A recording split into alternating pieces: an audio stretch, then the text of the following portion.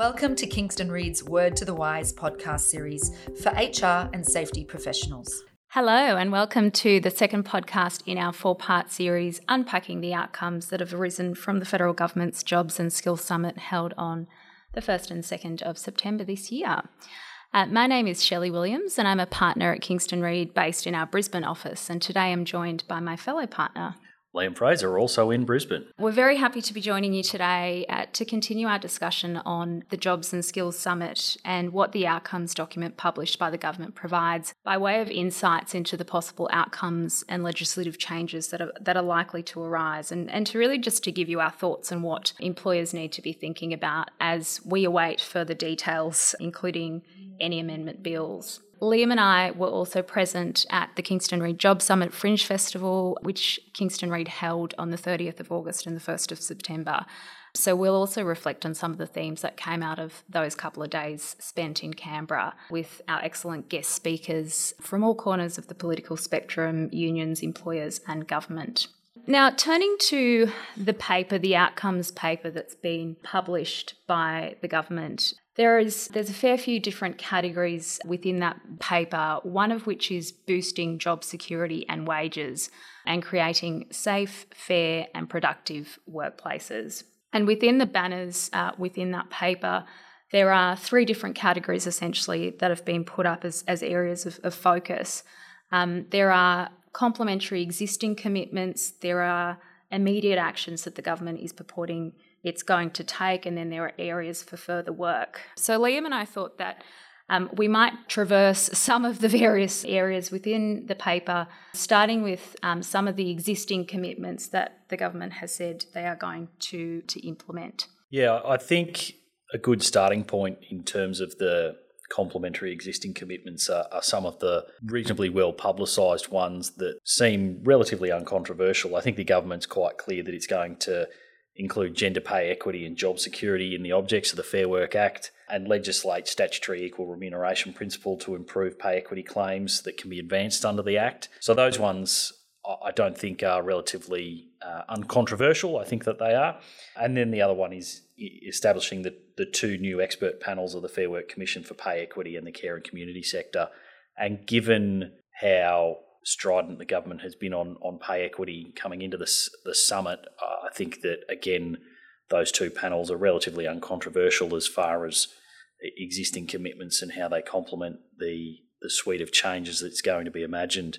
I think the other one that everybody is waiting with bated breath is the 28 recommendations from the Respect at Work that you've had a look at, Shell, and have had some previous material we've published on that when the report first came out. Yeah, that's right, Liam. And one of those key commitments that have already been made is really the implementation of Recommendation 28 of the Respect at Work report by introducing an express obligation on employers to prohibit sexual harassment in the workplace.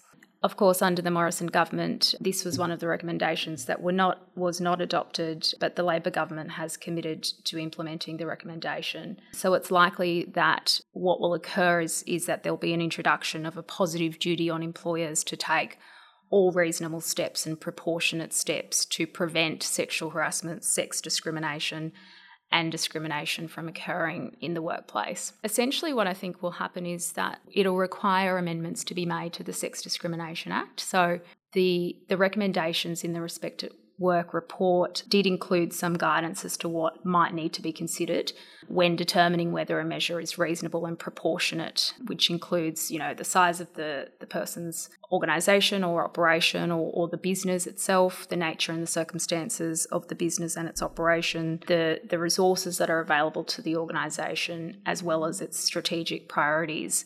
So those are some of the things that will be taken into account in determining whether an organisation has met its positive duty. Now, while it's an area that many employers are concerned about, and there are going to be additional obligations that are imposed as a result of this duty or obligation from a statutory perspective. But there are some learnings that can be taken from other jurisdictions. So, for example, in the Victorian jurisdiction, there's already a positive duty to prevent and eliminate sexual harassment in the workplace. And the Victorian Equal Opportunity and Human Rights Commission has published some really helpful guidance and materials in respect of what that looks like. There's essentially what the Commission has identified is sort of 6 minimum standards that organisations need to meet.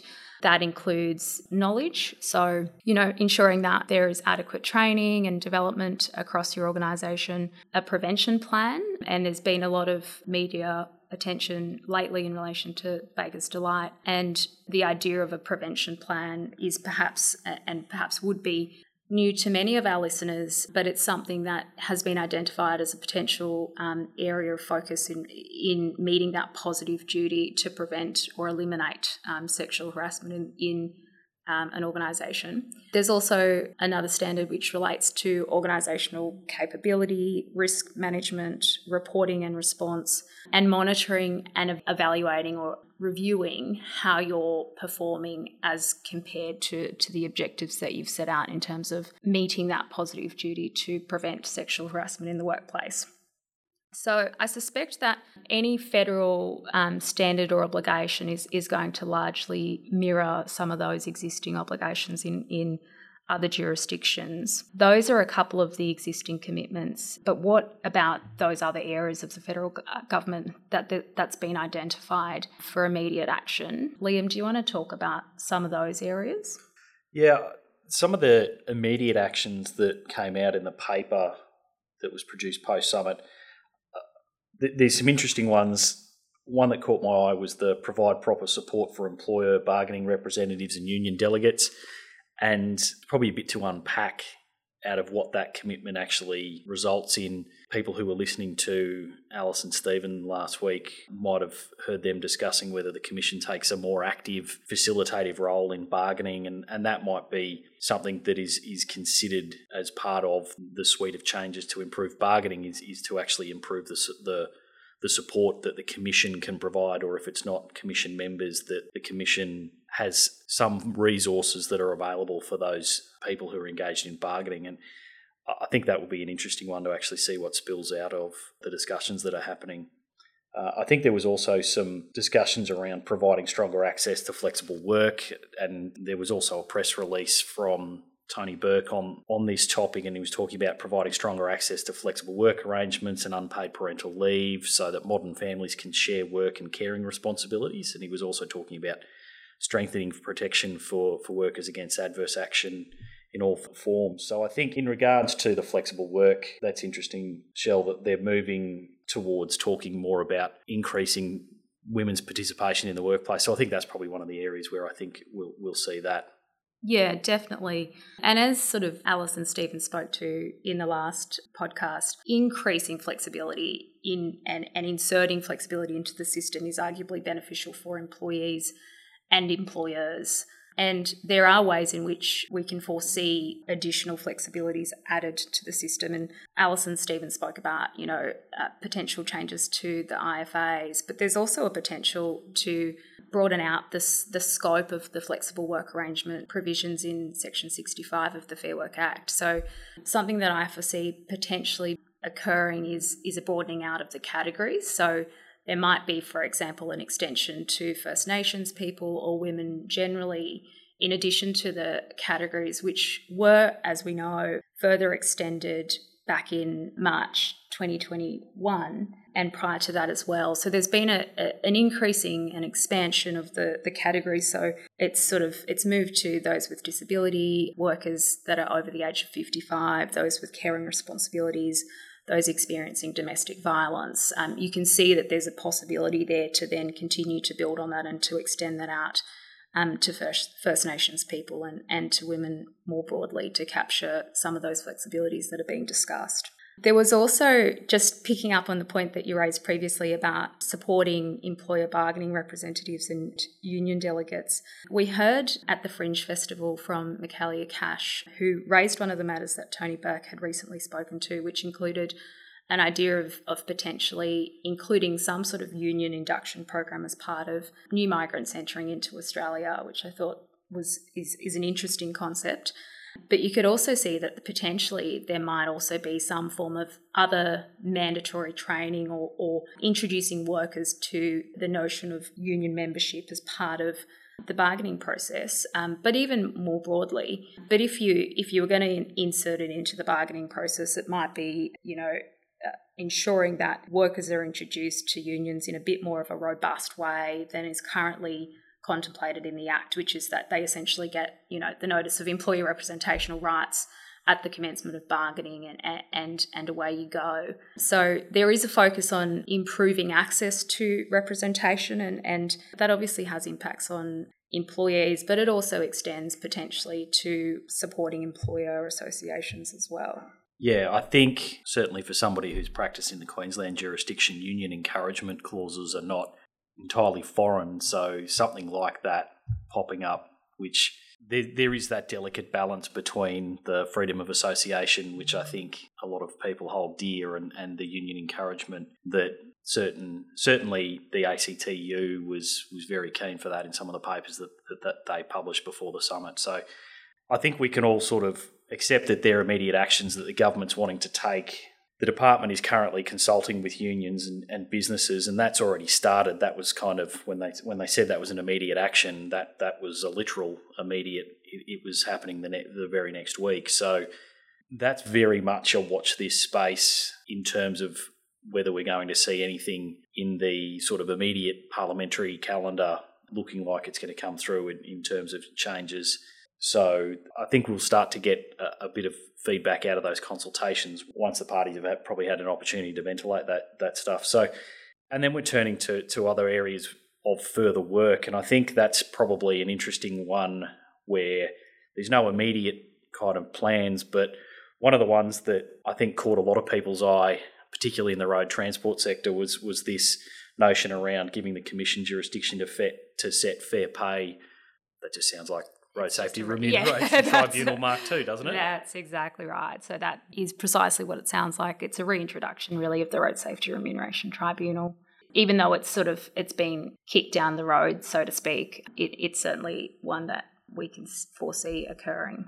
The other area for further work that caught my eye was the suggestion in relation to ensuring that workers have reasonable access to representation to address genuine safety and compliance issues at work. And that kind of intersects with probably the right of entry requirements as they exist at the moment, and no doubt a desire from certain stakeholders to relax some of the right of entry requirements, but also from what I see in terms of my practice of assisting people on right of entry and specifically in relation to work health and safety disputes or issues, there's in the harmonised jurisdictions that have the Work Health and Safety Act, there's some provisions in there around sort of Section 81 allowing representatives to come in and assist with issue resolution, and that's been something that has caused a bit of friction, particularly in the construction industry, where you've got people who may not have a right of entry permit who are nonetheless attempting to enter workplaces to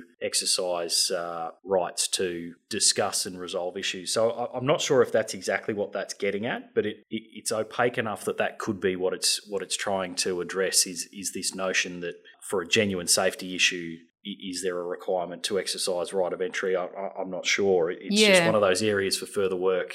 Yeah, and certainly from a compliance perspective, as you say, you can foresee that there's a potential broadening out of those right of entry provisions. So, tinkering around the edges in respect of the, permit holders and who's capable of entering the workplace to deal with those issues of compliance or safety concerns, loosening some of the notice requirements in respect of when you can enter a workplace. All of those things, I think, could potentially fall within that banner. It's the notion of a genuine safety issue that I struggle with, because I think a lot of people would concede that some safety issues are less genuine than others. So that's a real watch this space, and it will be fascinating to see if there is any tinkering with the right of entry. Certainly with the abolition of the ABCC, that has really changed the landscape in terms of how right of entry is going to be policed in the construction industry, which is where, unsurprisingly, we see most of the right of entry disputes. So again, that's just a real sort of watch this space area. Yes, and then the final point, which is considering possible improvements to modern awards and the national employment standards. Which we could probably all concede would be a podcast series of its own if it wanted to be. in regards to the national employment standards, we heard at the Fringe Festival, one of the requests from, I think, businesses that operate across state lines was fixing up long service leave, whether there's any appetite for the federal government to essentially call that in and take that over off of the states. I don't know, but it is quite amusing. And one of our fellow partners, Katie Sweetman, who is very, very vocal in her views around dragging in long service leave entitlements into the NES, it is quite perverse that you have one of the national employment standards that essentially just refers you back to your state jurisdiction. So that's one. And I think in regards to modern award, there was, as Alice and Stephen discussed last week, there was a 4-yearly review of modern awards that took about 8 years. There's been a massive simplification process that was engaged in by the Commission to work with plain English drafting. Whether there's a desire or even the resources from the Commission to engage in that and do something of that ilk, certainly there's probably a broad desire for award simplification even further. Whether there's any direction from the government around what it would like the Commission to do in that space. But yes, consider possible improvements is probably just an invitation for various industry stakeholders to ventilate their current frustrations with the system and see what they can do. But yeah, hence why it's an area for further work. Yes. I think we'll all be fascinated to see what the white paper has to say in that regard. Yes, that's right. And then moving to, and we just wanted to touch on one of the other sort of categories within the outcomes paper, which is promoting equal opportunities and reducing barriers to employment. There's a couple of immediate actions, Liam, that the government's proposing to take. Do you want to talk to some of those? Yeah, I think the actions that they're proposing in relation to gender equality standards and certain reporting measures and measurable targets. So there appears to be a reasonable consensus view that making businesses with 100 or more employees publicly report their gender pay gap to the Workplace Gender Equality Agency. So that seems to be something that has gained some traction. I think the ACTU, that the ACTU published an issues paper in advance of the Job Summit, and they had actually proposed that be businesses with 20 employees. So the government's obviously already considered that point and landed on the 100 employee mark there. Yeah, which I think is a relatively reasonable number. 100 employees is a relatively decent sized business, and 20 is very much tending towards a small business and might distort some of the numbers. Yeah, that's right. And if you're wanting to make meaningful change to the gender pay gap, then it makes sense to target businesses that have more employees.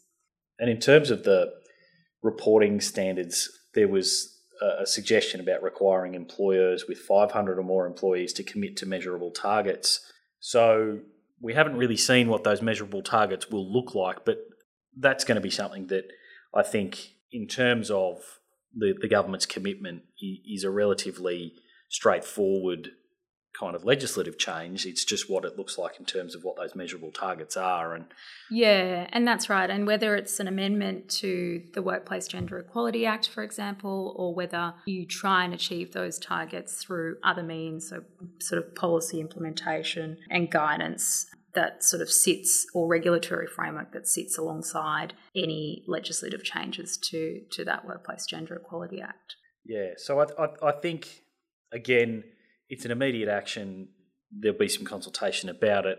Certainly the ACTU's papers before the summit expressed some views around what they were looking at, and the government seems relatively committed that that's going to be part of their agenda moving forward. So yes, we'll no doubt see what comes out of it.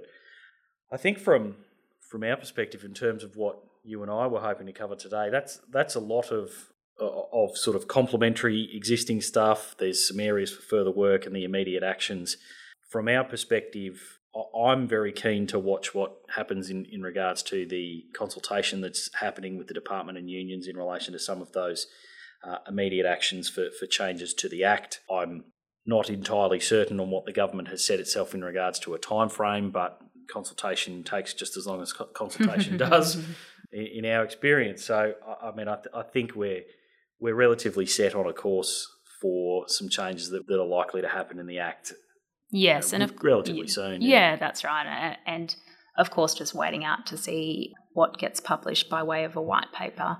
And the material that's been published so far indicates that the government will open that consultation up more broadly. And there's a suggestion that you might even be able to make submissions in respect of your views regarding the outcomes paper and what the government is proposing. So if you are interested in and listening in today, then please get in contact with Kingston Reid and our team, because we can certainly explore those options with you in further detail.